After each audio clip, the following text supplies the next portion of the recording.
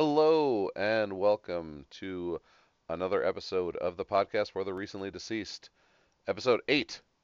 I'm Nate Roberts. I am Rodney Godak. All right, and tonight How you doing, bud? I'm doing good. How you doing? Excellent. It's been a Good, week. good. What are we doing tonight, man? Tonight we're going to be talking about Slapface, um, which is new to Shudder a couple weeks ago or Wow. last week, and the last thing Mary saw. And what's a little different this week than last is I enjoyed both films. Yeah, this was fun. Look, any new to streaming on a platform like Shudder can be hit or miss. It's a grab bag type thing where you hope for the best. And we both don't like to look too much into films because we don't want to have things spoiled or know the synopsis because it can take away a lot of the mystique of a new film that you discover. And I think we're both pleasantly surprised and happy to watch these films. And so I'm excited to talk about them, compare and contrast. Yeah. One thing they both had in common, or I should say two things they both had in common, is they were both kind of loosely based on witches, or witches were part of the story, and they were actually kind of billed that way. Um, and then Mhm. you watch them both, and you're like, okay, well, this wasn't about witches. And then the other one, you're like, oh, this wasn't about witches either. But they were kind of sold that way by like the guy who writes the plot synopsis who maybe didn't watch the movie, or the guy who makes the trailer.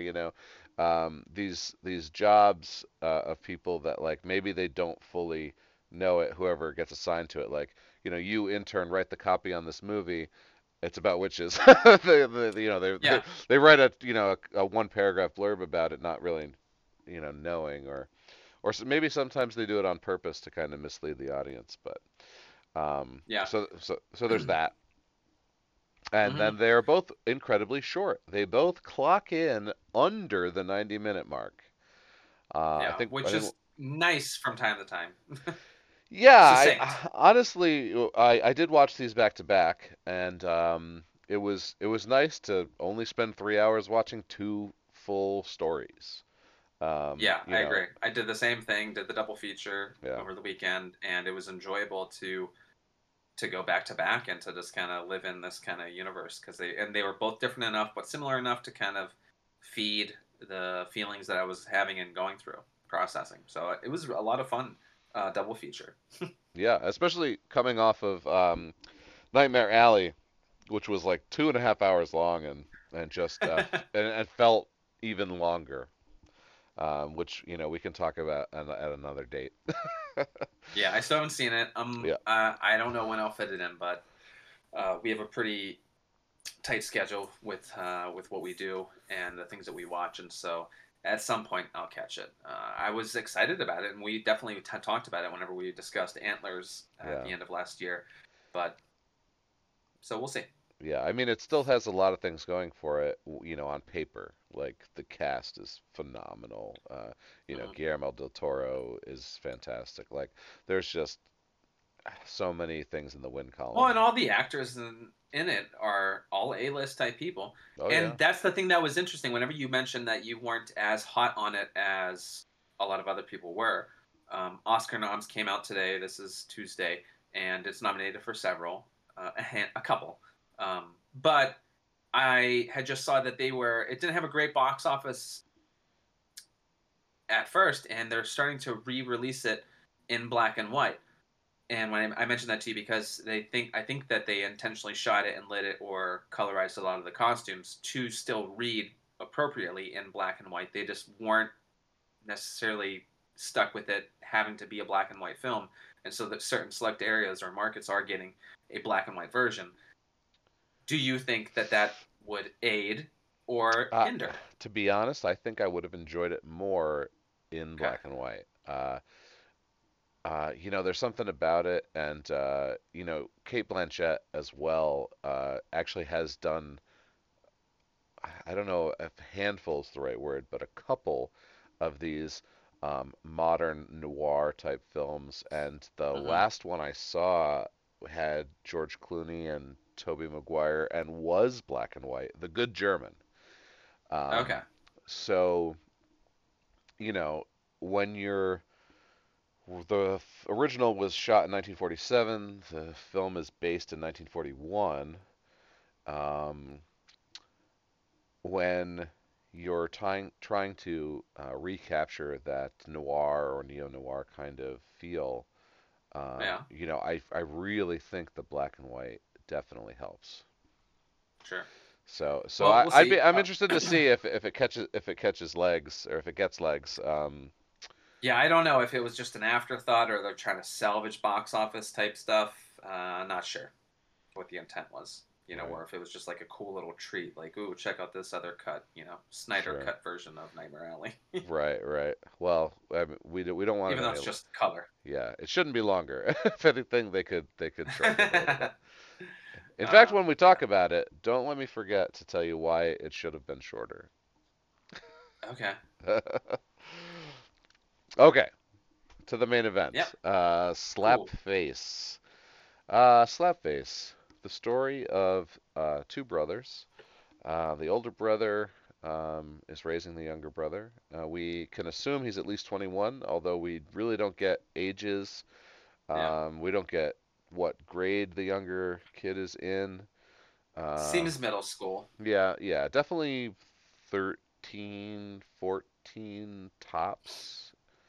Right. Maybe as young as 12, but I doubt it. Um, then we have oh, right. Also, we don't really know how much time passes through this film, and it does feel a little wonky um, in moments. Like we don't know if it's been days or weeks, um, and they don't really do anything to help the audience out there. Maybe it was on purpose, maybe not. Sure. So the movie starts off with are they playing Right off the slap? bat, they're playing the game. They're playing Slapface, yeah. So Yeah. Slapface, they're just slapping each other in the face, one at a It time, is. back and forth, and it seems like one of them can say harder, and then they both kind of escalate a little bit, and it's just a thing that they do. It's being introduced as something normal uh, Right. for them. Um, So, and like the way the film starts, to me, I was kind of, we talked about Death Valley last week and how right away you kind of know a little bit of cringe, like this is going to be what it's going to be probably. right. This one has a very dark, serious, somber type tone with, because they say a couple words, and you just see the slapping, and so it's a graphic kind of in your face sort of domestic like trauma type thing that could be happening because you don't know how much it's a willing participant in this activity that they're doing, and there's obviously a disparity in age, and so it's really not cool to be doing it to your sibling.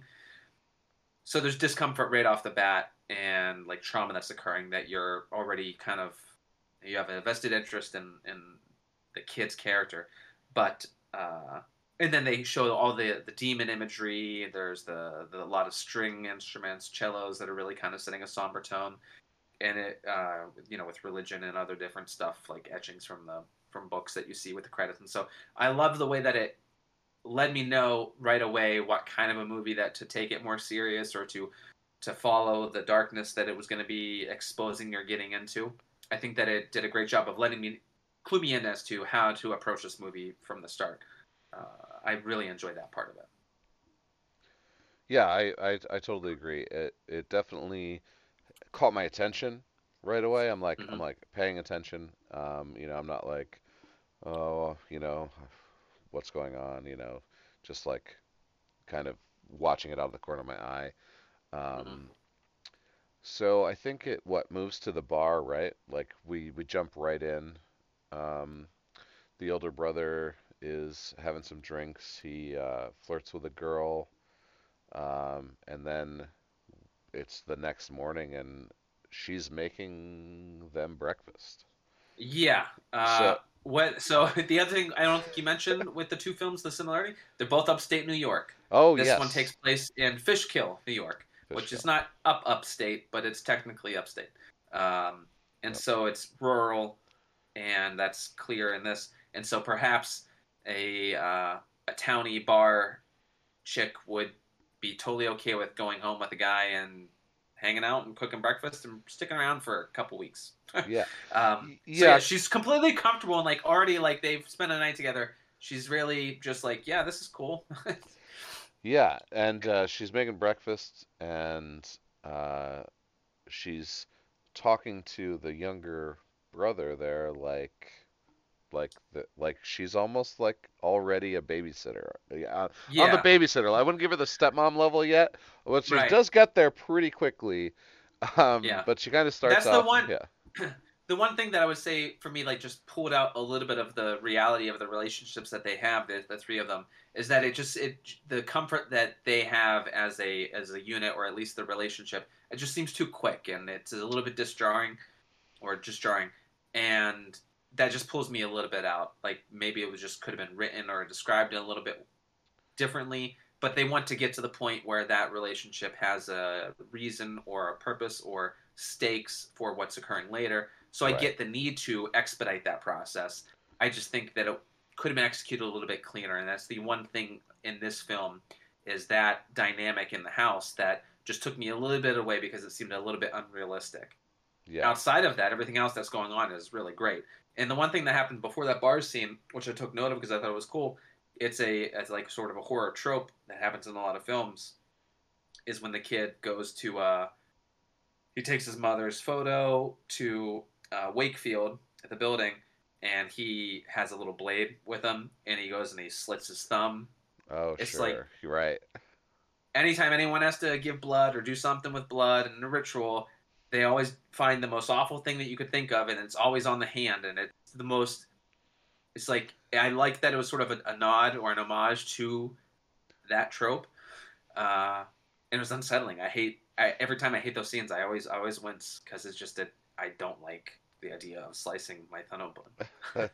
yeah, yeah, and he puts it on he like drips it on the pitcher, and he like buries it Yeah, like pretty like yeah, shallow in front of the witch's house, or as the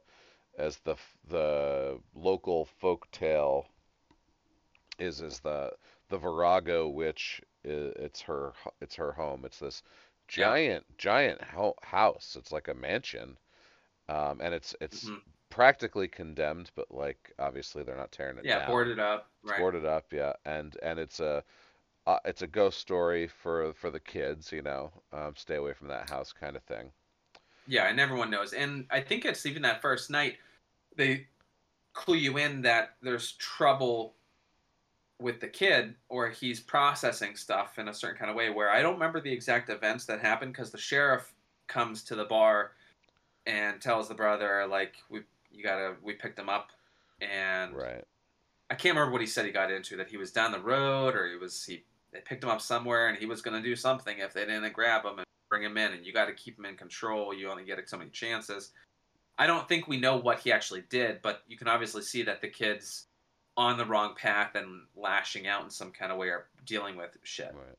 And yeah, and he needs his older brother to be a better father figure, and yeah, obviously the sheriff knows that and is a family friend, so he's given him they another. allude He's that he had Yeah, too much closeness to the mother in the past. yeah.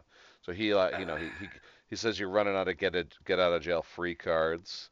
Um, so and also played by Dan Hedaya, who's y- been in a ton of other oh stuff. I yeah, didn't realize it at first. I was like, I know yeah, this voice is familiar, but you don't yeah, see his face really well until much later in the movie. And I was like, oh, it's that guy. yeah, yeah. The guy's in everything. He's in Yeah, tons of stuff. Yeah, yeah, I know. you'll I pulled it recognize up him. because Yeah, I was like, what? A couple things because all I could think of at the time was Adam's Family. It's the only thing I could think of. And then I oh saw sure. his IMDb of all the other shit he's been in, and I was like, oh yeah, oh yeah, oh yeah. It's that guy that's in a ton of stuff. Yeah, for the folks at home, yeah, Mulholland Drive, The Usual Suspects. Hmm. He's he's the the detective, not the main detective, but the detective whose office the main detective uses in The Usual Suspects. Not that that's a big deal, but I actually just watched Usual Suspects like 2 weeks ago, so it's fresh. Okay, gotcha.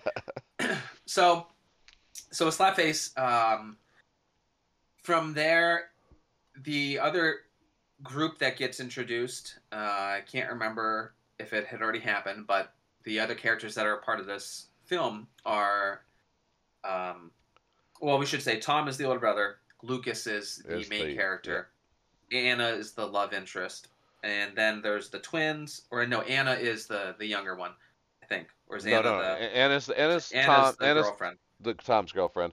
I can't remember Mariah the Mariah Mariah. Okay, is and the twins, Lucas's and the twins, right? and so the twins So are yeah, Mariah's friends, and but they're also bullies. yeah, totally. Yeah. They are awful people. Yes. Um, and so Mariah's trying to play both sides, where she is a fan of Lucas and wants to be Lucas's friend slash girlfriend, or figure out they've got feelings or something. She wants to explore that, but the twins just want to cause pain and want to bully Lucas. And so they force Mariah to do certain things that maybe she doesn't want to, but she wants their friendship. And so there's an interesting dynamic that goes on there. Yes. And that's pretty much the whole stage that's set. Is so Lucas is dealing with some shit. He has the Wakefield building that he's familiar with, and he's sort of like a loner, ostracized, trying to find his way. Doesn't have a set group of people to confide or process or talk to. Doesn't obviously have the father figure. And now that his father figure, his brother, has a relationship, he has even less of a chance of building that relationship and Right. getting on the right path through Yeah. his guidance, because his brother's You just can dealing with his own yeah. shit. You can tell that he resents the girlfriend right away, Yeah, because he she, starts getting I getting guess he doesn't eat eggs. That's what she says because she tries cooking. yeah. I think he starts lashing out at home like right away and getting like he's very short with his brother and he just kind of Mhm. keeps leaving the house. Um, so Yeah, exploring. we see him get picked on by the three girls and then just him and Moira later or Mariah later, where we find out that they're actually like boyfriend and girlfriend and she apologizes for the way she treats him when the girls are around. They're her only friends, right? So she's got a you know, kind of self-esteem thing going on too. Hmm. Um, then, okay, so Well, so let's get to the point where now, at some point, he's like, out and exploring. yeah, He gets with the twins and Mariah at the Wakefield right, building, right. and they That was what I was dare, coming to next, yeah, right? Yeah. So they they dare dare him, him to spend, or he, I think, offers, like, he wants to show off or say, I'll do this. Are you going to do right? it? Like, I'm going to spend this much time. So he goes in and he explores and he doesn't give a shit. He's like, Yeah, this is nothing. I've been through worse in my life. So I'm just walking through right. here like it's no big deal. And they're keeping track with the timer. It's like it's which is another classic thing. Go into the scary house or whatever. How far can you go? And we'll Right. keep track. It's that's a well-known thing, and it's really neat to see that as well. Like, they're paying the respect to that idea. Yep. So So he goes in. he's in there for a while. They fully count down. He stays in longer. He's got like a broom. He starts attacking the wall. Yeah, making Uh, noise as if yeah, something's going on. yeah. And then and then he does try to like he turns to leave, and then this figure just grabs him from behind, and he starts screaming and struggling, and the girls hear it and they run. Hmm. Um, And he just wakes up outside right. With with Mariah, Mariah. and yeah, I think this is where they first kind of talk about sorry that Hmm. I'm mean when the girls are around, and like he just kisses her, which is like really weird and awkward, and Hmm. she just like leaves and is like call me later. Right. Um, so So, as shortly after that, the events with the dog happen. I think. yes, the dog. I think that's Um, the second instance that you see it. And so the poem that is there that people recite, and I can't remember when he mentioned, but he starts singing it. Uh, right. was it first she was the breeze, then she was a tree, Virago, Virago. Then she was a witch. Virago, Virago, and that's sort of the rhyme. Yeah. And so like he's like kind of he knows that he's singing it from time to time, but he's out in the woods just doing his thing, and he hears a dog barking, and I think you hear people calling for a dog, Yeah. and he freaks out, starts running because the dog's chasing him, and he runs, and then he sees the figure Right. of Virago, Virago, and yes. she takes care of that dog. Oh, yes. Yes, she does. And so we should mention now that the figure, the monster, is what it's called in the credits. Um, is very tall, like Hmm. 6'6", 6.5", definitely over 6 feet. And the face is your classic like 40s cartoon depiction of a witch's face. Like it's got the Yes. crooked nose, it's like dark green skin with the Hmm. big wart, and then the face is also Yeah. all kind of gross anyway. And then the outfit is like just tattered rags and some ropes, tied around, and Yeah. it's a really it looks good. Like Yeah. yeah, like for it's a guy in a suit, um, but it looks great. Yeah. That's the thing. The whole time this movie, when we talked about the intro credits, it sets the tone. It continues that through the whole film, where it's atmospheric. The shots and the color, it's all just natural, and it doesn't have bright brights. It's fall, and it just has that kind of coldness to it. And the same happens with sound design. The sound is very well produced, where everything, the events that are occurring, the dialogue, it's all shot professionally, looks professional, it sounds professional. It's this is a well crafted and well made film as far as the cinematography and the sound goes. And so the costume and the makeup effects, it's adequate with what it should be. And I think that the way they do the monster is perfect for the kind of tone that the movie is. It's enough information without being like all about what it looks like and is. Right, right. Yeah, yeah, I totally agree. I think um, for being, I mean, you want to call it independent, maybe an independent Yeah, it's film. It's got to be a definitely, low budget. yeah, the budget, yeah, it's definitely, um, it feels. I don't want to use the word simple because that makes it sound easy, and it can't be easy, to make a good movie.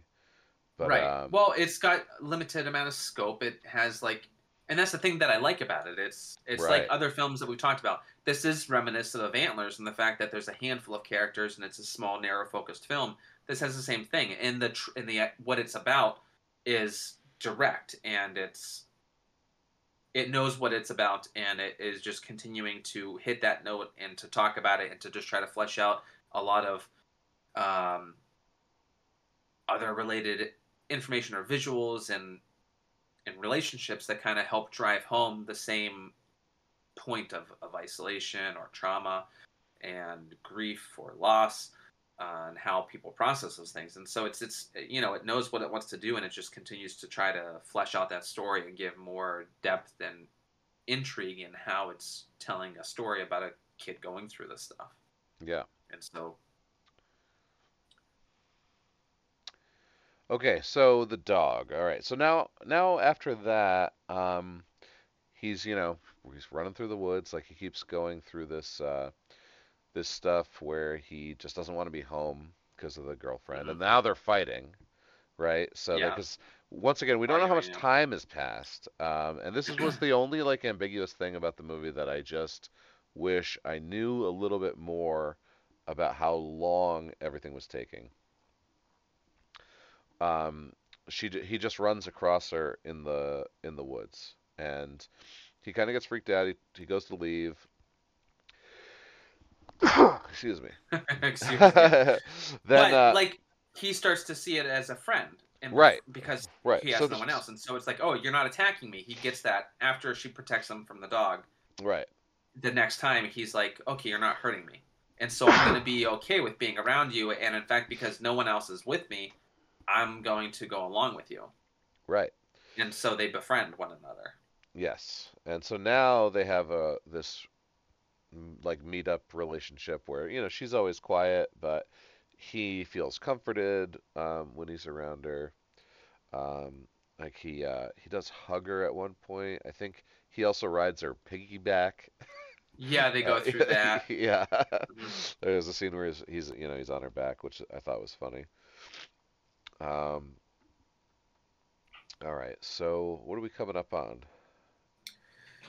Um, so things start to, break down with the brother and their relationship, and the girl leaves and then Right, comes back, and so she comes back at a moment when Lucas isn't around. I think maybe he's out talking with the girls, the twins, and like I don't know. I think that might have been when he went approached them at the pool. I can't remember, but Anna comes back and no one's around.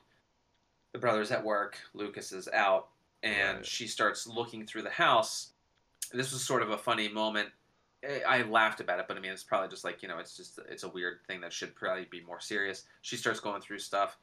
She finds like the nudie book of like with there's like dirty pictures in a journal or like maybe it's like a Yeah, whack off type thing, but like there's a hand drawn vagina like yeah, and yeah, yeah, I was like oh yeah I remember that age. I was like yeah, oh yeah. Right, no. and it definitely obviously belongs to Lucas, right? Like, Yeah, and she makes the face. She's like, ugh, yeah, like yeah, you shouldn't be going through the kid's shit. yeah, She finds the gun, which the brother had talked about before, right, and that's when the monster is also in the house because the monster right, is interested in Lucas and is exploring it, and right, knows that Anna's been around and she doesn't like Anna, right. and so And that's where yeah they see each other and she freaks out. yeah, and She she tries to shoot it. she shoots the monster, and then we and cut away. So we don't Yeah. really know what happens yet, but we will find out shortly. Yeah, Uh, and it's because and she goes to the house because the girl's putting up posters for the dog that say it was lost. She knows that the dog was killed, or I think Lucas buries the dog. right, Remember? right, And he right, and tells her that she it's the third funeral he's been to. The yes, second one was his uncle. Seemingly, the first one was his mother was the mother, yeah, and or the parents. and the she did catch him washing the blood off of Yeah, yeah, himself. yeah. So, so she comes back to talk to him about the flyer. She leaves the flyer. She finds all that other stuff. She sees the monster. She tries to shoot it. Now the monster's taking care of her. Lucas comes back to see that this has occurred because he sees the thing and he puts two and two together. Like, and he's like, "Oh my god, what did you do?" Right. And he's He starting also to become, notices he also notices the claw marks down the side of her car as he's yeah, and those when claw he's marks. coming up to the house. And he sees the bullet hole in the thing. He moves the picture to try to cover it up so that you know he can figure out what to do about this situation. But it doesn't take long for Lucas or for Tom to kind of figure out and to discover things because he's like, well, where's Anna? He's. Yeah. Yeah, he drives her car to where she said she was staying. He goes, "Where is she?" He's like, the guy's like, "You tell me, you're driving her car around." Um, Mhm. so like just, a dead end, right? Um,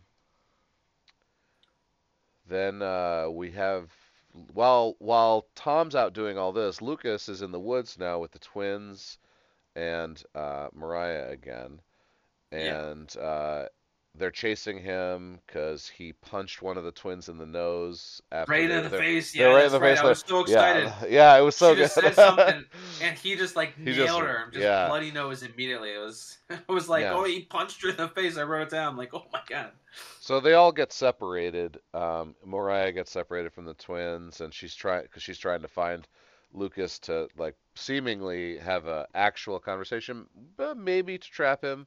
We don't Right. quite know, and we don't get to find out because the witch discovers her with a giant rock and bashes her head in. Yeah. And then Lucas discovers the body and is just beside himself, crying, freaking out, was completely lost it. The The girls, twins approach. yep, and they They're run like off. GTFO. They Yeah, don't like it he's like because he's screaming. crying. He's distraught. And he's screaming, They "Help assume he me!" did it. Yeah, Yeah. they assume he did it. Yeah, he definitely gets brought in by the sheriff, Hmm. who there's a scene with him questioning him. Yeah. And then Tom knows. Tom's trying to get in to see him. They won't let him in. Right. Um, and then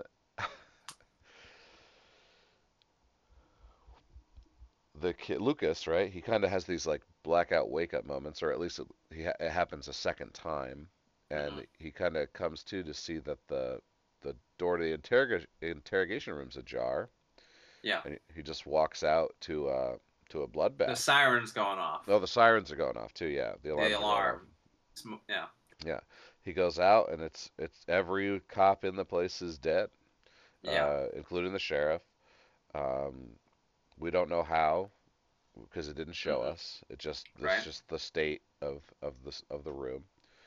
And he just leaves and he goes home. Yeah. Um, So the one scene that I think is important that we didn't discuss that kind of indicates more things about how this is all transpiring is you see them playing slapface again. The oh yeah, brother, because the house is a mess from the struggle with the monster and Anna. right, He comes home and sees this mess, and so they play slapface. They're playing slapface, and Lucas is looking over Tom's shoulder and sees the witch coming, and it's being impacted right, by what is happening to Lucas. yeah, It moves its head whenever he gets hit. yeah, And so there's sort of like this, like, it can feel his pain type thing. And he embraces Tom right. It and tells me, says, I love you. I'm so sorry. I love you. I love you. I just want, like, yeah, and and so the witch backs off. yes. And, like, and then all this other stuff happens. But that's a pivotal scene to kind of Yeah, clue in what's happening, but also to see, like, he's still trying to fight this darkness. yeah. To touch on that, something we did overlook. The before Anna, before she's killed, does try to have a talk with Tom about Slapface, and Right. basically calls him out for abusing his little brother and says that it's not right, and he's just like it's how we cope with Yeah. the pain inside, the anger Yeah. inside. It's how we deal with it. It's our thing. Right. Leave it alone. But I mean, That's how we get any explanation as to what they're doing besides, just slapping each other. Or at yeah. least, that's, obviously from Tom's perspective, which is not the perspective that we care about, right? Hmm. We care about Lucas here, Yeah, well, and he's and the so one did Anna. initiating it. He says we have to do it. We have to do it. Like, and obviously, he's coercing Lucas to go along with it. Lucas doesn't have a choice. Tom is saying this is what we're doing, Right. and whether it's to, and that's the one thing that it happens a little bit earlier where they're talking about the mother and father passing away. That they all are in a car crash. Is that what it was? Where there was Y- water involved, correct? I think And they were they all in the get out. crash. Yeah, kids get out. They get out, and they thought that she and I think the father were right behind, but they didn't get out. Right. Is what we're believing. So it's like they're holding on to that, and clearly they both are dealing with it still, and this is how maybe Tom has structured a way to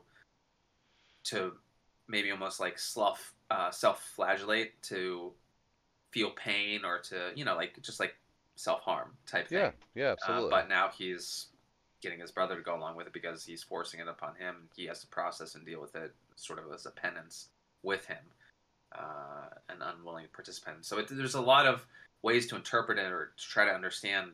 It's clear that they're still processing and dealing with it, the loss and the grief and the trauma of it. Clearly not the right way for Tom to be doing right now. Um, so yeah, so the bloodbath at the sheriff's station, Yep. and then Lucas just pieces out. I think he just gets back to the house. Yeah. Yeah. Yeah. He goes back to the house, and this is where like the showdown, right? Hmm. Or the climax, where uh, So does he destroys the house on his own, Lucas does, right? At this point, and then Tom comes home to find it destroyed. Um, and Yeah, I'm trying to think back, and this is I feel bad now. Like I'm trying to remember beat for beat how the ending occurs, and I'm having a hard time. well, Uh, they definitely play Slapface again, mhm. right? Oh no, no, no, no. Okay, so the witch comes out. Lucas has the gun. Yeah, Lucas has the gun. The witch comes out. The witch is playing Slapface with Tom, and every time she hits him, it knocks him across the room.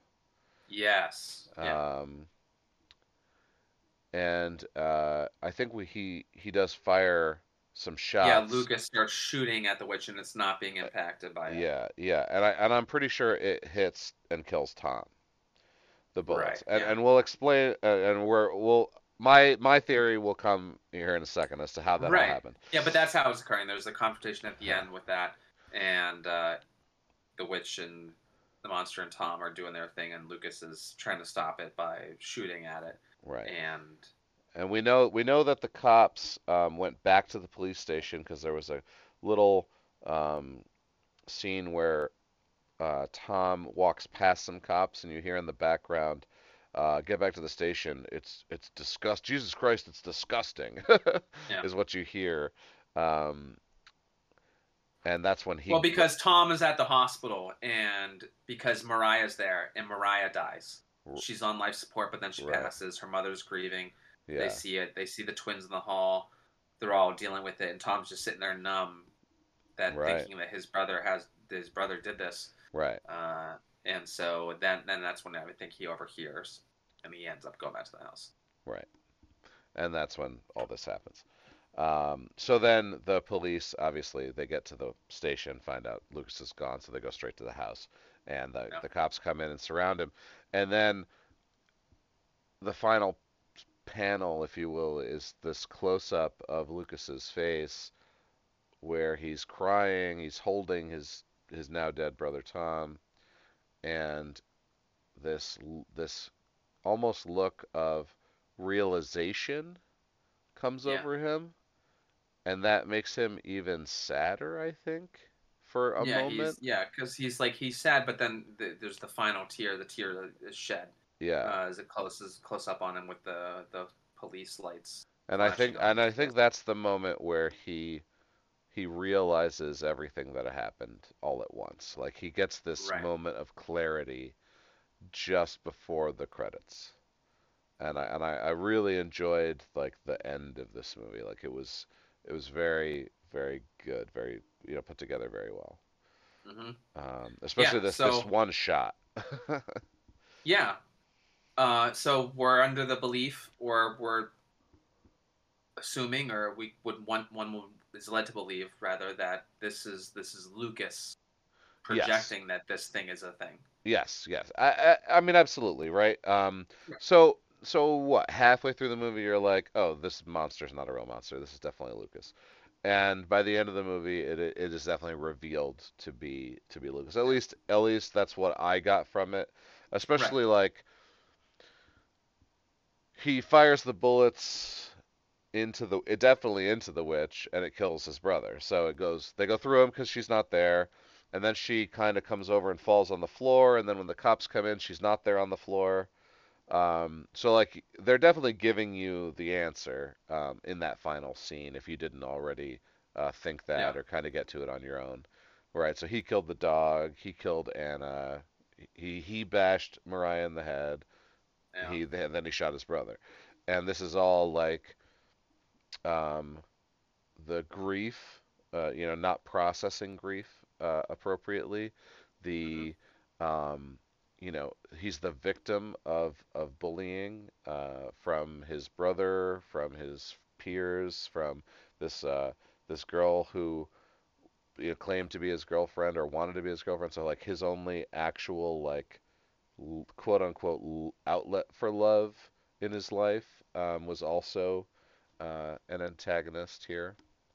Right. Um, well, another cool thing about the movie is that that panel fades to a message about Yeah. bullying being a problem and a hotline and all sorts Yeah. of other information, which I didn't see any of that coming. Also important to point out here that this was written and directed by the same person. This happens a lot in indie films, right? A guy has something to say. He wrote a script. He wants to make this movie. Somebody decides, okay, I'll give you some money to make this movie, and of course he directs it himself.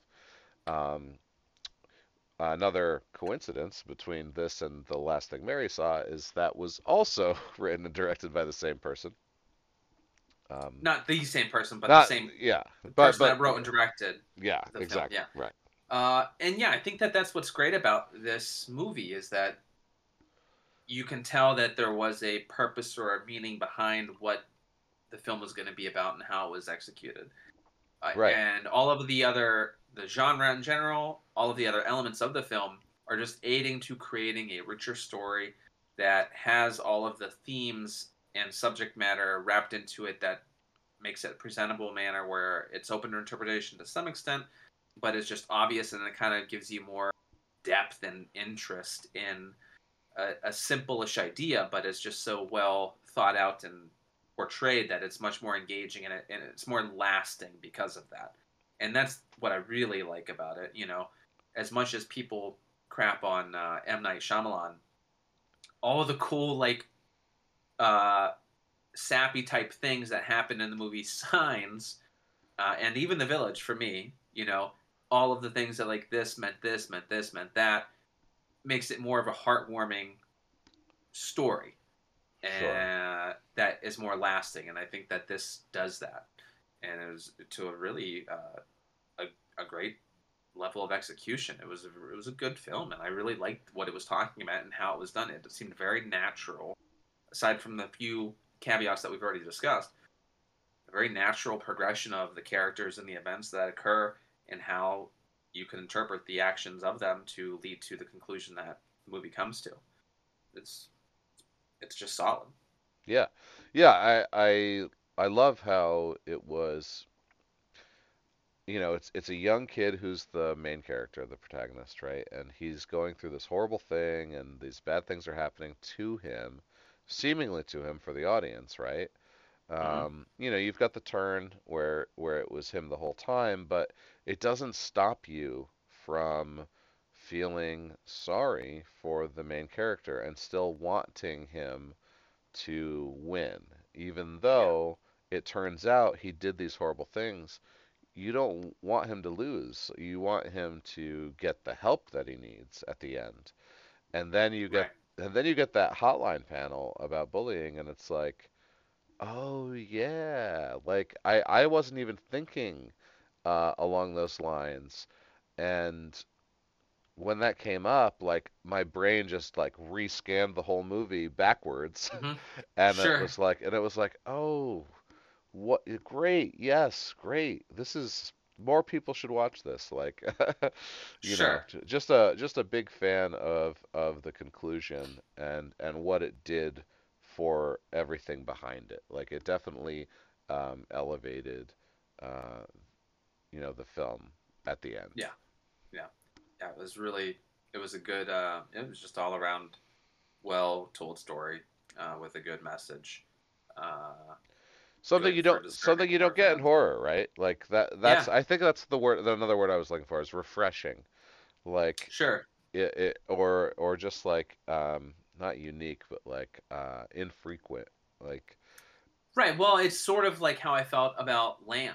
That it's a generalized type thing where it's a kind of just about grief and nature, uh, and how people handle that kind of thing. And it's sort of just like a folklore esque fantasy fairy tale explanation of how characters would handle that decision. And so, you know, it's just a boiled down type thing. Yeah, it's not something that you see as often.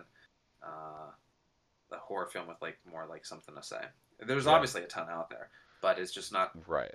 as common a solution for a horror film to have is to be about something. Right, exactly. So so cool. I mean, it shot in New York and a couple years ago, and now it's up on Shudder. I'm super stoked to find things like this that Shudder keeps bringing out. I Oh was a yeah, huge fan once I started getting that subscription, so I'm super happy with Slapface. It was a great watch. absolutely. I would probably give it a. I'm gonna give it a 6. I would give it a 6 out of 10. Yeah, I mean, wavering somewhere between it's definitely it's not it's more better than a five, and so a six I think is a fair score. It's not going to be something that's a top tier thing I'll watch a lot, but I'm will completely endorse it and would say that it's worth watching for anyone that's a fan of horror or films with more meaning behind them. Yeah, yeah. I would definitely recommend people watch it. I might watch it one more time in my life when I'm showing it to someone, but Right. probably not more than that. So I think that's a Yeah. solid 6. Yeah, and it's just a different kind of thing. Like it's interesting. There are films that I think should just be watched, and uh, I'm glad that I've seen, but I probably won't ever see again because it was an experience, and you've already kind of logged that memory in there, and you think of it from time to time. This is going to fall into that kind of category Yeah, exactly. more often than not. Yep, exactly. Cool. So let's move on to our second feature, The Last Thing Mary Saw. Um, this is Eduardo Vitelletti and is a period drama taking place in colonial Long Island, Yep. South Hold, New York. So really cool, and it's not intentional, but it's cool that we're in New York. The two of us are located in Central New York, and that these films are in New York. It's kind of like a little bit of a buy-in that makes me a little bit happier, excited that the setting is familiar. I do. I love it every time I see New Yeah. York in a movie. So this is broad stroke here. This is A24 esque period drama about a uh, forbidden love Forbidden Love. in Yep. A super religious family. Well, it's 18. Puritan type Yep. 18 family. 1843 is the year, so it's fits right in with that, like, you know, people weren't really questioning God or religion back then, and if Hmm. they were definitely like shunned or outsiders. Yeah. Um, especially, Science and medicine just was not understood the way that it is. It was very basic. And yes, God and religion were sort of like the way to guide people's lives oh yeah, and see everything through that prism because it was just known and things outside of it were just not okay. right, It was not good. There's too many hardships already, and so yeah, it was a way to just narrow your focus and to just like not let your mind or other things occur and take you off that path, and yeah, to be less than righteous. yeah, So and yeah, you so I and mean you that's you believe in God, so you believe all the scripture, and so that's how you live your life. And yeah. Um, So this movie's cool. It is kind of separated into chapters. The chapters follow along and are titled, which is not necessarily. It's just sort of like a neat little luster that's put into there as far as how to interpret or read the events that are going to be occurring in each of those chapters. But they all relate to a book that Mary and Eleanor are in possession of. These are like little sub chapters and poems or stories that are in this book that exists in the film. And so the movie opens where Mary is blindfolded. You see blood coming from the bandage, and there's a group of men that are interrogating her, so to speak, about the events that transpired the night prior, or you know, it doesn't matter how they define it, but they're interrogating her to try to understand what just occurred. And you don't know. You're going in blind. You just know that something happened, and they're very leery of her because they've got weapons drawn on her, right, and they the first thing they do is make her say the Lord's Prayer with right. two rifles bearing down on her. She obviously Hmm. doesn't know she's blindfolded. Um, and I think they're waiting to see if she can't, because the devil Right. might be inside her. and if Yeah, she doesn't say the Lord's Prayer, they're just gonna kill her. Like she's just dead. yeah.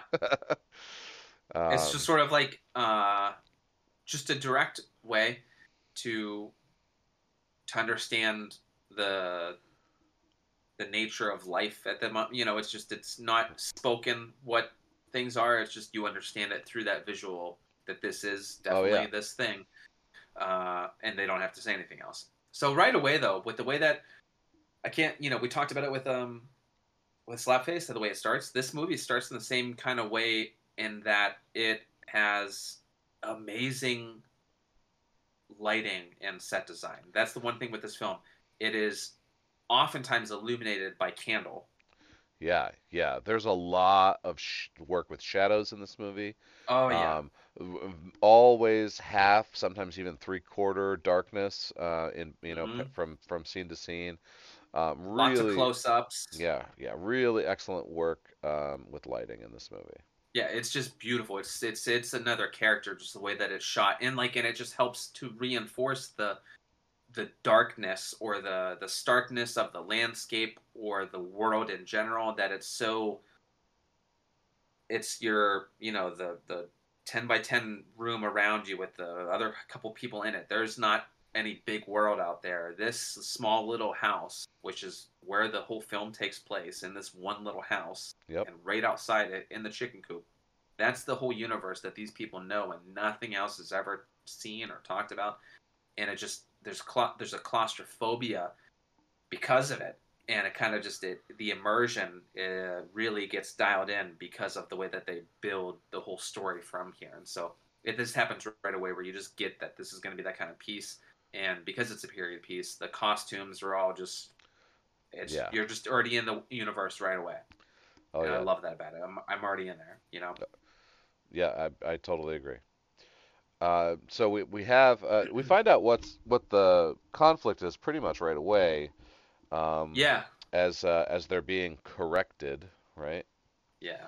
Um, Mary is in love with the female housemaid, um, Eleanor. Eleanor, played by Isabel Furman, who Mhm. is the orphan in Orphan, which we got to see first kill. But anyway, Stephanie Scott plays Mary, for anyone who cares.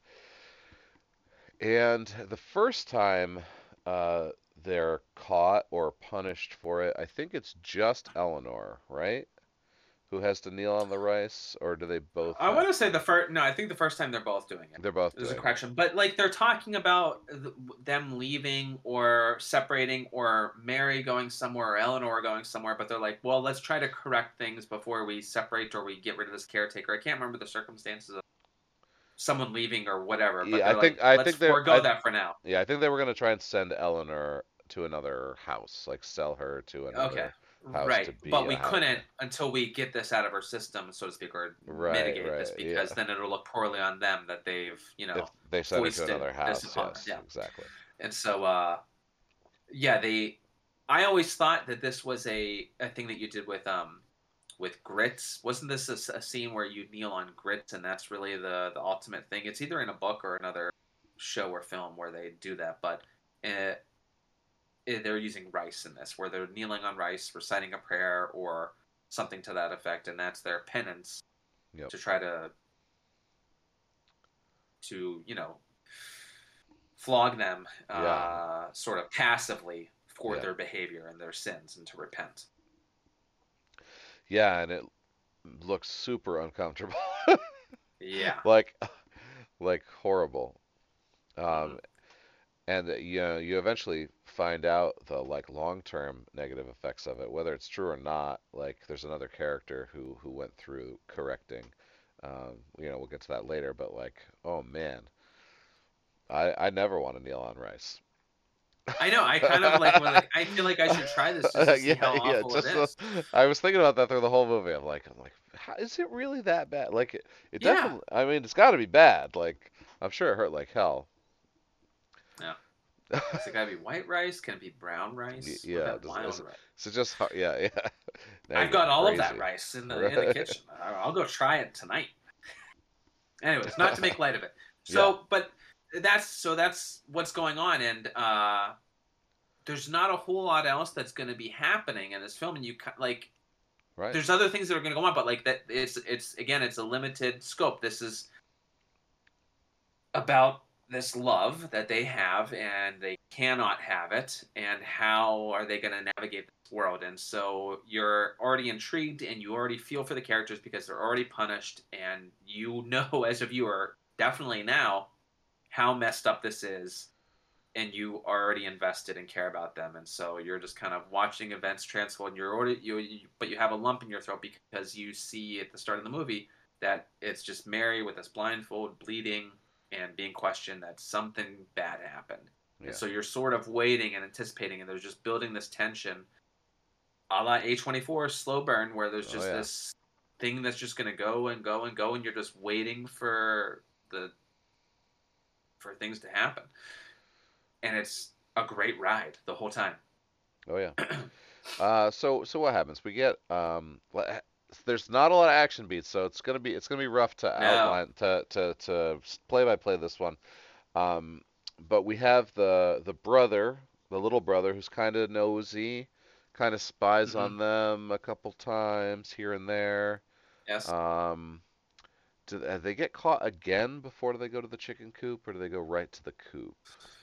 I can't I remember. I think that they kind of get caught. Like they know that they kind of have a feeling that the brother might be watching them because he's watching them from through the grate, and he has the splinter that happens, and they kind right. of know. But I don't think they're necessarily going to be corrected again just yet. Right. Um, So it's yes, not until the coop, I the coop. believe. Right. So uh, Eleanor, who is a servant, is having a conversation with the other servant, the one who I actually just mentioned, the one whose knees have been broken by Yeah, kneeling. Yeah, the by kneeling guard on for the house. rice. Yeah. Yep. Yep. So basically, his job is just to stand outside and to keep track of what's going on outside. Hmm. She Yeah, brings sort him of yeah, she brings him a some kind of loaf. porridge first, right? Yes, He yeah, she offers him porridge, he makes like an and off-color comment like, "What did I do to deserve such a feast?" yeah, he says to feed it to the chickens, Yeah, and that's where she gets the idea that maybe that could be a respite for them because the right, house is compromised because the kid and everyone else, obviously. right. So she does strike a deal where she'll bring him bread if they can sleep in the coop together at night and without anybody knowing about it. Right. And this does go on for a couple nights. They get away with it until the little brother does bring he brings the grandmother out, right? The matriarch, who's kind of the she's kind of the antagonist here. So there's obviously a father to Mary and his Hmm. wife, and there's probably a couple uncles. Maybe Mary has an older brother, but maybe they're all just cousins and uncles Right. and aunts because there's a couple other adult women in the house. But there's like 10 of them total, 10 or 11. There's a lot of people in this house. Well, you got to think about the final the the dinner that they have. So Right. there's the mother at the head, the grandmother, The the grandmother, the matriarch, matriarch, yeah. seemingly a grandmother. Then it's father, and then the potential two uncles, and both uncles have a wife with them. I think Yeah, if we're calling them uncles, if that's who they sure, are. sure. And then the kid, and then Eleanor and Mary. Yeah, I think that in that final, I think that it's relatively limited. But yeah, there's a handful of people, but right. it's limited. So, Um, yeah, but they all kind of look to the matriarch. I think this is important. They look to the grandmother to lay like final judgment on anything that happens. Like mhm. XYZ took place. We all know that it's bad, but we're not gonna do anything about it because that's your job, Grandma. And she lays down the law Right. for the family as the eldest. And I mean maybe that's just the way things were back then, but that's definitely the way they are in the story. Hmm. So So the yeah, coop. the coop. The kid brings the grandma out to the coop, and they get caught again, so they have to be corrected again. Right. Um, Uh, what do they do the this the time? scene, well, the scene in the coop. I think that this is where, uh, I think they might have just isolated uh, Eleanor in this one after the coop. Yeah, yep. Yeah. So this is where But oh God, go ahead. No, you're fine. I was gonna say this is where Eleanor gets the idea that she has to take things up a notch, up a level, because Hmm. she feels like she's gonna die in this house after this second correction, and as far as she's concerned, she's not doing anything wrong. She's in love. Mary's not doing anything wrong. She's in love. The two of them have these plans to run away together. Um, which Mary is fine with just running away, and that makes sense for Mary because it's her family. But Eleanor, she doesn't feel like they'll be safe. Like they'll Yeah. try to track her down, or they'll always be on the run if they run away. Um, so she needs some kind of finality to their parting. Right. Um, and so she gets this little ball from the guard, Yeah. and she's supposed to test it on the chickens. Hmm. And it's just some kind of poison, right? Just kills the chicken. Right. It's a poison berry. Seemingly Yeah, looks like a blueberry, more or less. The chicken gets it. The chicken is dies, dies. and Yep, so they use this. The next scene where she has the idea, she's going to put this in tea. yep. Uh, She puts it in tea. We don't really see what happens next, like where the tea goes or who drinks the tea. But in the morning, the grandmother character is dead, and now we have to do her funeral yeah. rites. Mary comes upon it, sees that she's just dead in bed. The teacup is there. It's all broken. She does some quick cleanup, and in the roles of how they do a funeral here, the wake and everything, you do not talk Yeah, the 24 day of hours. the Yeah, funeral, full and day. like, yeah, 24 hours. And so this changes everything. So everyone's just going to be in mourning. There will be dinner. They're gonna all the chicken coop is bad because the berry, and so they don't have, like, they say there's a rodent that got in there. So now chickens have to be acquired from elsewhere, which we'll get into in a second. But uh, and the matriarch is just laid out in the house, and they're going to be having a meal that evening to put her at peace. And this is, I guess, the other guy comes, uh, Right. the Uh, possible pastor or whomever, the guy that's doing the final rites. He's like a guest in the house. He doesn't live there, but he's there uh, to help. Either he was a grandfather or whomever. They don't really get into people's titles and who they actually are, but right. he's there at the head of the table in lieu of the matriarch, as sort of like one guiding the wake that they're having for the matriarch. Right. Um, so they have to acquire chickens from elsewhere. So they get word out to a traveler, some kind of Mm. salesman, and he brings a sack of chickens, played by Rory Culkin. Uh Um, huh. and man, he's just good, right? Yeah. like like he's excellent. He was so good in this too. Mm. Um, but he shows up. He's got like a almost like a birthmark covering this Mm-hmm. part of his face, right? It's discolored and dark red, Yeah. and he exchanges some words with the guard, and then he comes in and he meets Eleanor at the side entrance, where they're going to make a trade. The guard also gives him a little pouch to give to Eleanor, and we Right. can we can assume there's more berries in there. Right. So the chickens are given, and he's like, "Well, let me help you with the chickens," and that's where he's starts to talk about his backstory, where he starts to talk about his mother and how she reacted to the birthmark and how he was taken around to cure this deformity that he had, things that he endured as a child because of what he could not control about himself. And so there's sort of like a parallel here where this is a character who had a similar scolding or corrective behavior of something that was not his own fault. It just is who he is. The pain that he endured because of something is sort of paralleling what Mary and Eleanor are now going through. And it was just a great scene, sort of a monologue Oh yeah, with Eleanor. Yeah. yeah. It was excellent. So then he shows off that he's got the pouch, and Mm-hmm. he's a traitor, so he wonders what she's going to give him for this pouch, um, and he rapes her.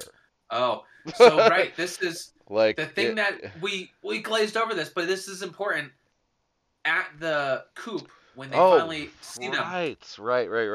Eleanor can't talk, not Oh, because of right. the death of the matriarch, but because the matriarch pinched the throat, Yes. fingers And on the throat, and you just see a visual of her floating in air, right. suspended, and the matriarch is grabbing her throat Just in holding her the by the coop. throat. Yep. Mary's just watching this happen. Eleanor is suffering here. She's gasping, and like you think she's just choking, but she's just barely touching or whatever, leaving two little pinpricks almost with Yeah. fingertips. And now she's lost the ability to speak. Yes. Right. So when Rory Culkin's character is offering the trade, he's insinuating that in order to get this, there needs to be something between the two of us sexually, and she cannot stop him. She Right. can't voice that opposition or anything, and she knows that to get to what she wants with what he's offering, she has to go along with it. Right. So she's now enduring this humility, this uh, in order to Yeah. get what she wants. Of like a horrific sequence of events, and I mean, you're the way you root for the protagonists through the film. There's obviously two. It's Mary and Eleanor as a duo, and you're just this scene like almost kills you. Like Yeah, obviously it's not graphic and it doesn't really show anything, but like just you knowing that it's happening right. is terrible. Well, and that's Um, the thing about these kind of films and horror in general. It's the things that they don't show that they just insinuate or talk about in the way that they frame it.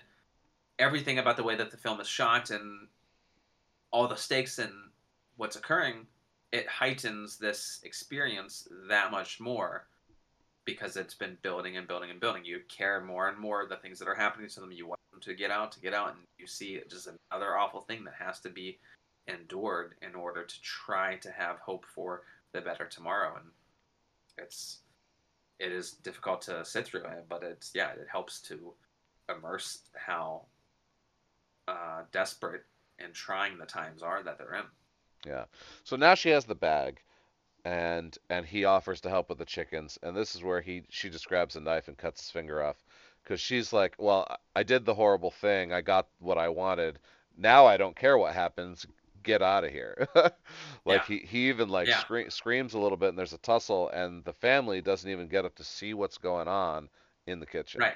Mary Well, does. they don't want to break. They don't want to break the the the wake. morning, yeah, the the what? morning. Well, yeah, the morning that they're going, they cannot react normally to things that are occurring because it's because it's sacrilege. Right, This is what you do. yeah, That is more important. Some crazy shit is happening in the other room. It's weird. There's some noises and screaming, but that should not be happening. But I follow the rules, yeah. and nothing is going to stop me from doing this the way it's supposed to be get done. Uh, All right. almost to a fault. So So also so he runs off, missing a finger. also Right. while all this is happening, we have the family, and they're all kind of giving, they all have like a moment with the matriarch, and the finger is twitching, Yeah. and And it has turned. no, not yet, not yet. Not So yet. the That's later on. Okay. well, this is it's right now. It's right now. The priest or the whomever this new person we don't recognize, um, takes a knife and grabs the finger and Right, is right. gonna cut it off, but then Because he it's sees it twitching, and he's because of like, the twitching. "Why is it twitching? This is But making everyone not want to yeah, be quiet." but because he when he touches the finger, it starts to turn black. So he Yeah. lets go of it, and then the whole finger turns black. And then Mhm. he's like, all right, well, I'm not gonna mess with this finger now. And it stops moving. Yeah. So then he backs off. Um, and now that the matriarch just has a black finger, which is weird. I don't quite Mhm. understand what the symbolism is there, but I'm sure it meant something to the writer. Um, one, Well, and by the end, there's a thing that occurs, and so right, right. So maybe that was all it was. Maybe it was just set up for just to that. signify Yeah, that yeah, this is what happens. yeah. So yeah, Roy Culkin's So character evacuates, and you see dinner's concluding. before he leaves, he grabs a roll of bread. He grabs a loaf on his Yes, way out. the loaf. Yeah, Yep. uh, So yeah, dinner's tea concluded. is being prepared. Yep, she's You making see tea. the tray of all the cups. Mary has come back in there now with Eleanor, and she knows what she's acquired because Mary is assisting in serving this meal. She's not grieving with the family. Her penance is now you're sort of apart. You're at the back of the room, standing and just waiting for us to do what we're doing. We'll deal Right. with you after this has done. You just all you see is the teacups. You don't see what occurs. You know that there's a bag of berries. You see all the berries, the poison, but you don't know what's going to happen. And so, uh, Mary brings out the tray of the teacups, and you can hear her shaking them. And I'm like, what are you doing? Like she's like shivering, and you hear the rattling. She sets them down, and then she serves everyone. And the kid is She's just like sugar, she sugar. serves him last too, and she served Yes, everybody yeah, else in pairs. She served him alone and last. yes, But yes. And he just sugars the hell he out of his fills tea. this thing with sugar because they can't talk, so they can't tell him to stop. Right, And he knows right. it. He knows it. The father is just slams on the table, takes his tea, gives him his tea. Right. And this is Mary's father because this is Mary's younger brother. Yes.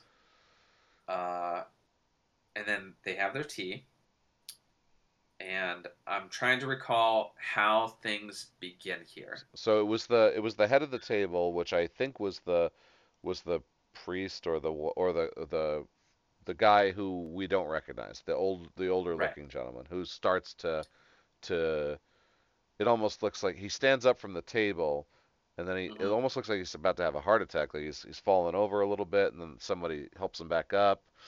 But then blood just comes out of his mouth. And then he falls and then it goes to the woman to his right, blood comes out of her mouth and she kind of collapses forward and then they all just start to have blood coming out of their mouths, including the little brother. Yeah. The And kid. now and the father does not die. So Right. we know that she spared her younger brother when she was divvying out the tea, but because of the swap, and then of course the father didn't drink the sugar tea. He's just the look on his face is just like as everyone is dead except Yeah. for Eleanor and Mary, um, who are crying and holding each other and about to go, right, trying to get out of there. Hmm. Um, so they start to have a conversation with the father, and out of nowhere, a gunshot kills the father, and the door Hmm. opens, and it's Rory. Um, he traded the loaf of bread to the guardsman for his pistol, Hmm. which only had two bullets. Yeah. And so he's And reloading. He's talking. To Eleanor and to Mary, and he's reloading. yep, And there's waiting, and because it's an old flintlock type thing where he's yep. And so now this scene is strange. I guess as a teenage girl, like you wouldn't know that the gun couldn't couldn't be shot twice. But once he started reloading it, at that point, I don't understand why they don't run or Okay. fight or fight. It is 2v1, and we know that I mean, they just killed a bunch of people, so like, they're I don't feel like their nerves are an issue here. Now, I get that they're telling a story, and you got to Yeah. hear the bad guy's dialogue before the showdown, right? Or like his Right. his like whatever he has to say has got to be said and got to be heard by somebody. Um, but this is the only moment in the film where I was just like, that didn't make sense. Everything up to this point, though, I was totally in. I was, Yeah. um, You, your suspension of disbelief wavered for a moment. yeah, it was just it was for a moment, and Yeah. okay, so he You're gonna have just to help me because again, I'm faltering on how the final things transpire here. so yeah, he shoots Eleanor in the head with his second bullet, Right. and Uh-huh. now well, they offer him the house. They're like, keep the house. We'll just let us leave. And Yeah. he's getting revenge for getting his finger cut off. Which another thing is like, well, I mean, you did just rape her, so that was the finger getting cut off was revenge for the rape, dude. Like, you're not. Call it a day. Yeah, Make you yeah, guys yeah, cut off yeah. easy. You Yeah. got she let you steal the bread too. Like, come on. Why'd you come? Why like why'd you even come back? Um, so she's having a conversation just with Mary, and so Mary says, "Who called you to the house?" Right. Yeah. Because She's. Yes. because nobody else could talk. If nobody could talk, how did you get here? Who called you here? And he doesn't get to answer the question, Because but what she's that's asking. the matriarch who was presumably dead to this point sits up in her like display. Um, she comes out, and how does Rory get dispatched, or does he just leave? That's where I'm like so frustrated because I was so I'm excited and happy with the conclusion of the film, but now I just don't recall how it occurred. yeah, Um, I'm a little fuzzy on what happens with Rory if he just left, um, and she was there with the grandmother, or if the grandmother took Rory out. I'm assuming he just left because I think I'd remember if yeah, I she know, did. but I mean, like, but again, then how? What? How does Mary get to where she's at? Oh, right, because so the matriarch Well, it starts. gouges her eyes. Yeah, yeah. So she starts talking. So the matriarch starts talking to her about um, Mhm. about how everything wrapped up, and I am purposefully leaving some stuff out here that we'll talk about once the entire plot's revealed. Um, and she says that the punishment for this crime was this one thing that I can't remember, and that they were blinded. And that's when she grabs her head and sticks her thumbs in her eyes. And that Mhm. kind of ends the flashbacks. That brings us to the interrogation room, and the story's been told. To where the detectives or the investigators kind of look at each other and go, "Yeah, well, that's about sums that up. Yep, yep, yep." And then they walk her out to a tree that's already been fitted with a hanging noose, and they put her up there and kick the thing out from under her. And they take her blindfold off first to show that her eyes have been gouged. Mhm. Yep. Uh, and while she's just hanging there, we get a close up of the finger that is now black, and it's Mhm. twitching. Yeah. Um, and then it goes to credits. So, what do we think about that first? Um, so my first thought was, all right, so maybe the witch or so it's once again based on witch, right? Just like the other one, or a witch, some kind of. Yeah. Obviously, if she can come back to life, or she was never really dead, there's got to be something going on. Um, So now did she transfer to Mary? And if she did, why did she guide her out? How's that? That doesn't make sense. Or does Mary have this power being a woman in this bloodline? Mm, Was my second thought. So she has hmm this power to come back, and she just got gouged because that was her punishment for what she did. right. Um, so once again, I like an open-ended, and a lot of independent films do kind of like leave questions unanswered like that. Yeah. Um, Yeah. I what mean, what did you think? well, that's. I thought the same kinds of things. Part of me, was just like, well, then why? Why? How? Or why? And so when you start to think about it, but it leaves it there where you start to think and question events that happened and what led from one thing to another. But and it's just fun to kind of play with and to kind of ruminate about. But the majority of the film of like the experience of what they were going through and suffering in order to try to have it and it fell apart was really the more interesting and the meat and the fun of the movie or the interesting story of the movie. The stuff with the witch was like sort of like the fun horror element, and they were sort of just like mashed together in a way a little bit. Like it wasn't necessary.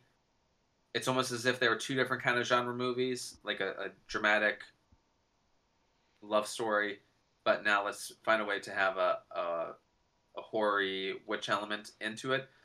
I liked them, the marriage of the two together, but it's almost like they are two different things that are just presented in the same film, and they don't always necessarily like mesh. They're just Right. there. I like Sure. it, like I said, but uh, so I don't have a whole lot of like. I'm not too wrapped up in the whole witch element after viewing. Like I like Right. that it's there. It doesn't change or really leave me in a certain way that makes me one way or another. It's just sort of an element that's there at the end. It's like okay, yeah. I Okay. like what you're saying as far as interpretation, though. Right. So my big thing for the movie was the book. Yeah. So the three chapters were each named after stories in the book. hmm She actually reads one or two of them out loud during the movie, um, Yeah. The which, first one I can't remember is something about temptation in the house or such and such. The second one is a monstrous birth, yep, and the third one is the old lady of Bethabar. yeah, and that's the one where the main characters of that story, one of them something bad happened to, I can't remember, and the other one was the one who got blinded. So that's where the witch or the matriarch character uh, delivered that punishment to Mary from that story. And now hmm we have those three chapters, we have those three stories in the book. There's a moment where the matriarch references the book at the end when she kills Mary, or when she blinds Mary, that her father was the one who brought it to the house. Yeah. There's a moment earlier in the film, I think in the second chapter, where the father um, apologizes to the matriarch for being the one to bring it to the house, and says that he believes that the book was to bring the death of the family with it, or that the book was going to cause death, Mm. something like that. As it is, the stories are blasphemous. It's because the first story I think is about the the two women falling in love, which is what actually happens in the movie. It's the the hmm noble woman and the maid.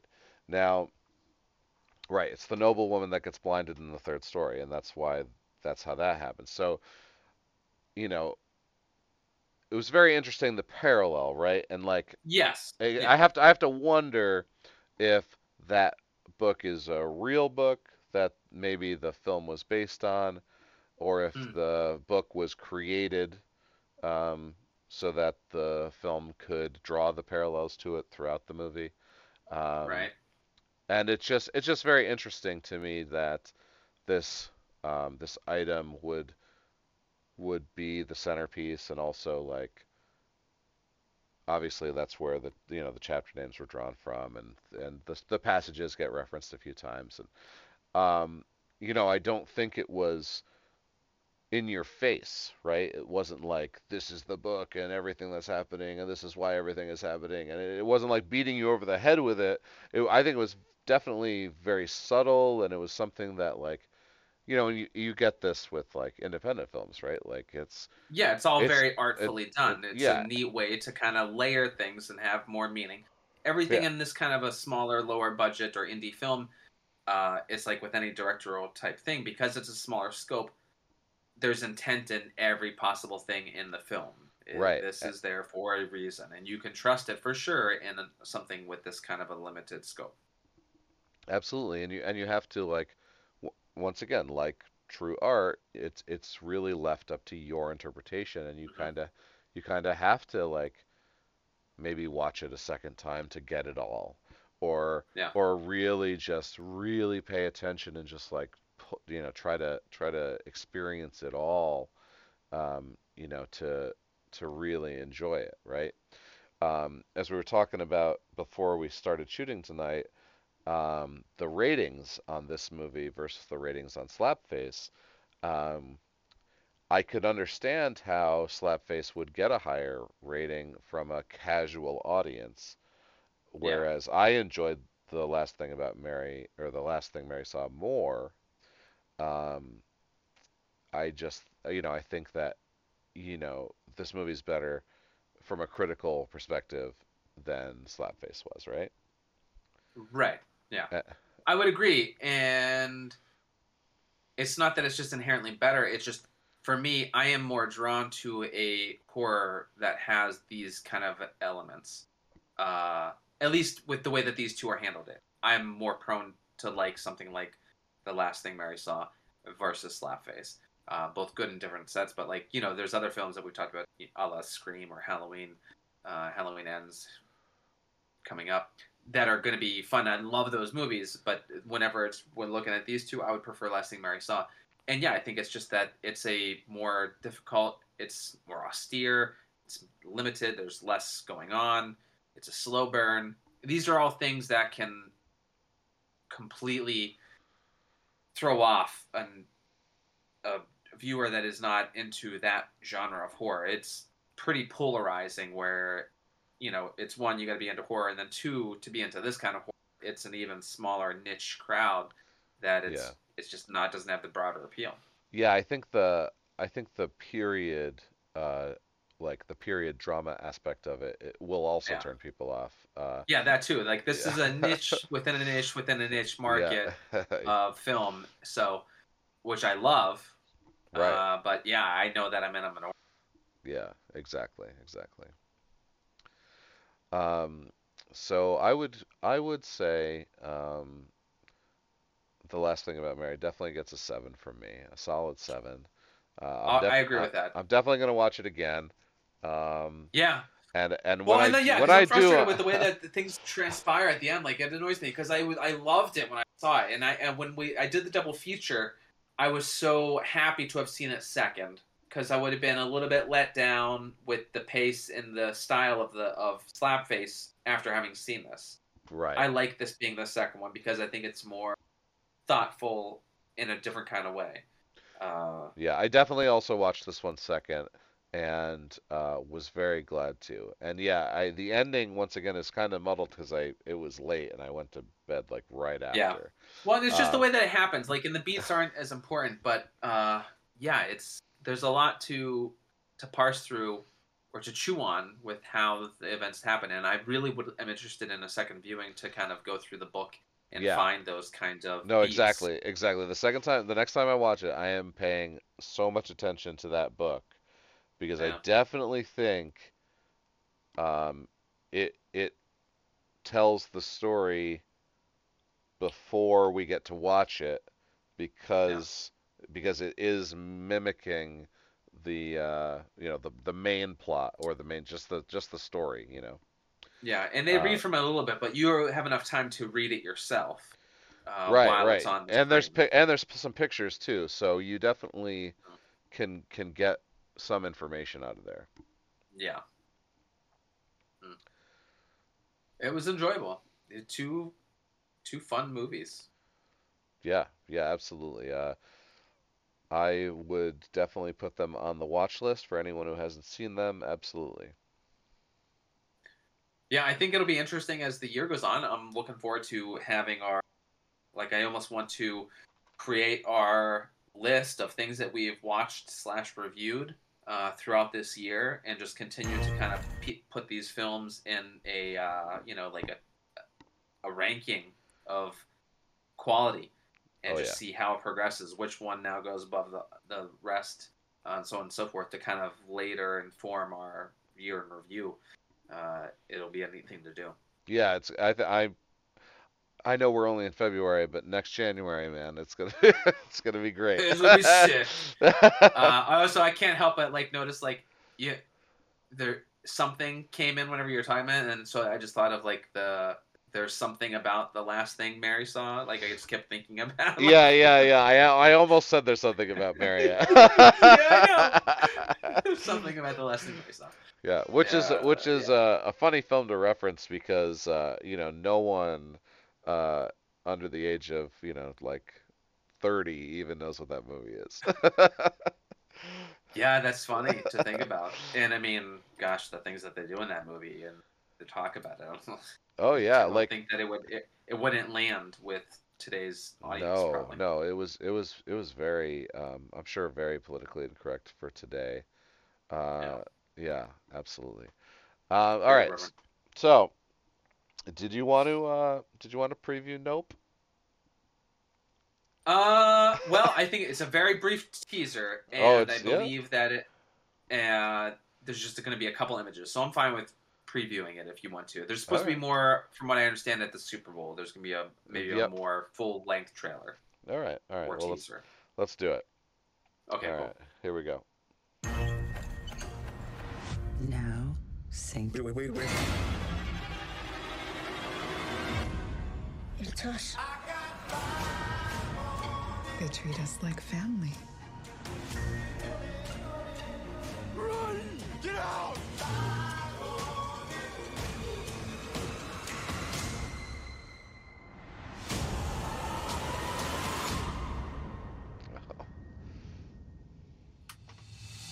Yeah, that's a real teaser. That's not even.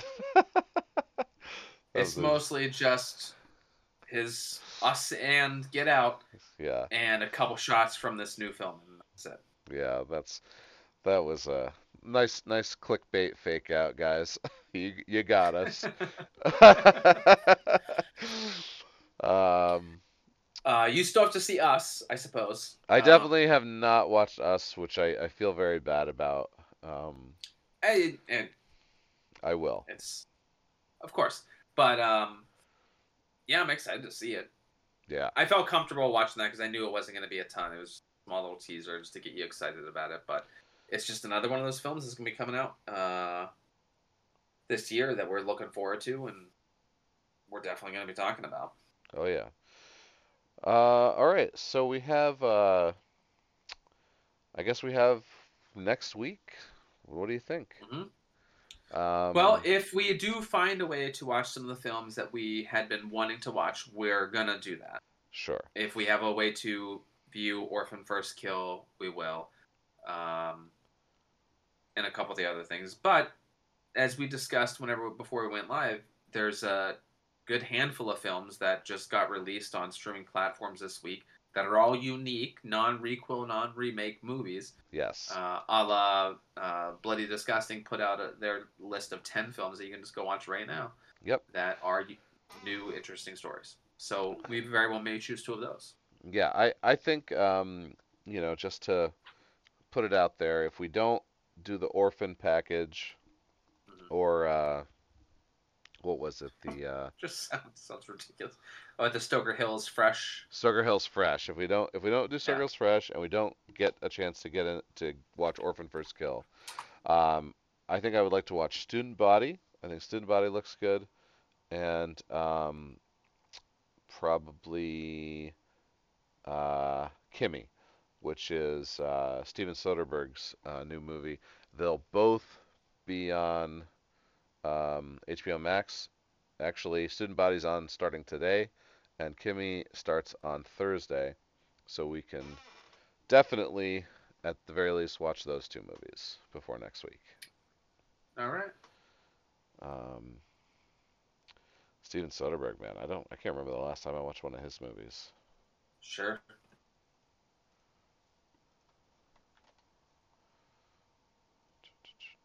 Oh yeah, Sex Lies Videotape, 1989. Traffic, Mm. Aaron Brockovich. Has he done anything lately? Not horror, right? But nothing Oh, horror. yeah, it doesn't look like it. And really, like, bigger budget stuff is what he's known for. So that's what's like confusing to me is Yeah. that he is related to a smaller scope horror movie that's just hitting streaming. It's an odd Yeah. thing to have occurred. He did The Girlfriend Experience. That was the Sasha Grey movie. Okay. But he did like Ocean's 13, Ocean's 12, Ocean's 11. Okay. Right. He did Magic Mike. This is like, huh. All right. Yeah, it's Cool. weird. Yeah, Yeah. so we'll see. All right. Yeah, we'll see how it goes. So I guess in conclusion, I would say, yeah, Slapface is a 6. The Last Thing Mary Saw is a 7. I would definitely Hmm. put them on your list. If you haven't seen them, they're definitely both worth it.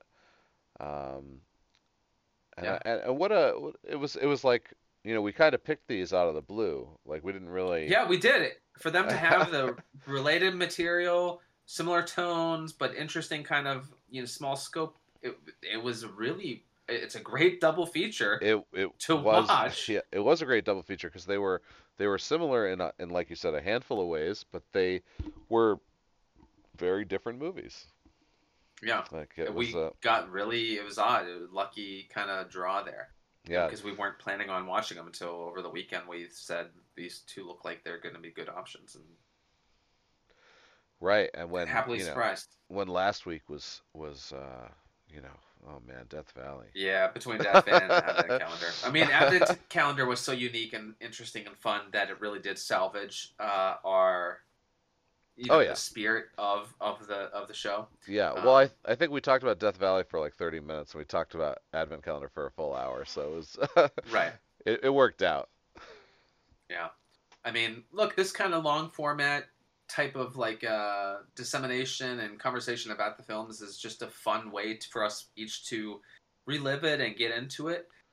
We each kind of recall and mention things that for me I think gives greater meaning or more importance or recognition about the film. And I love that we're putting it out there for other people to get into because this is the kind of conversations that are, what we would normally be doing at the game table or when we go out for drinks or things like that, catch up on a film. But here we really get to stretch it and not bore maybe a person or two that isn't in the same kind of clique as we are with these films. Yeah. And so I Or love this long yeah. format type thing we're doing. No, absolutely. And if even, even one person can listen to us and be like, "Oh, well, I'm going to check these movies out," and actually enjoy them the way we do, then it makes it all worth it. Yeah, absolutely. All right. So until next time, don't forget to like, comment, subscribe. And Absolutely. yeah, for the podcast for the recently deceased, I'm Nate Roberts, And I am Rodney Godek. and we'll see you next week. Take care.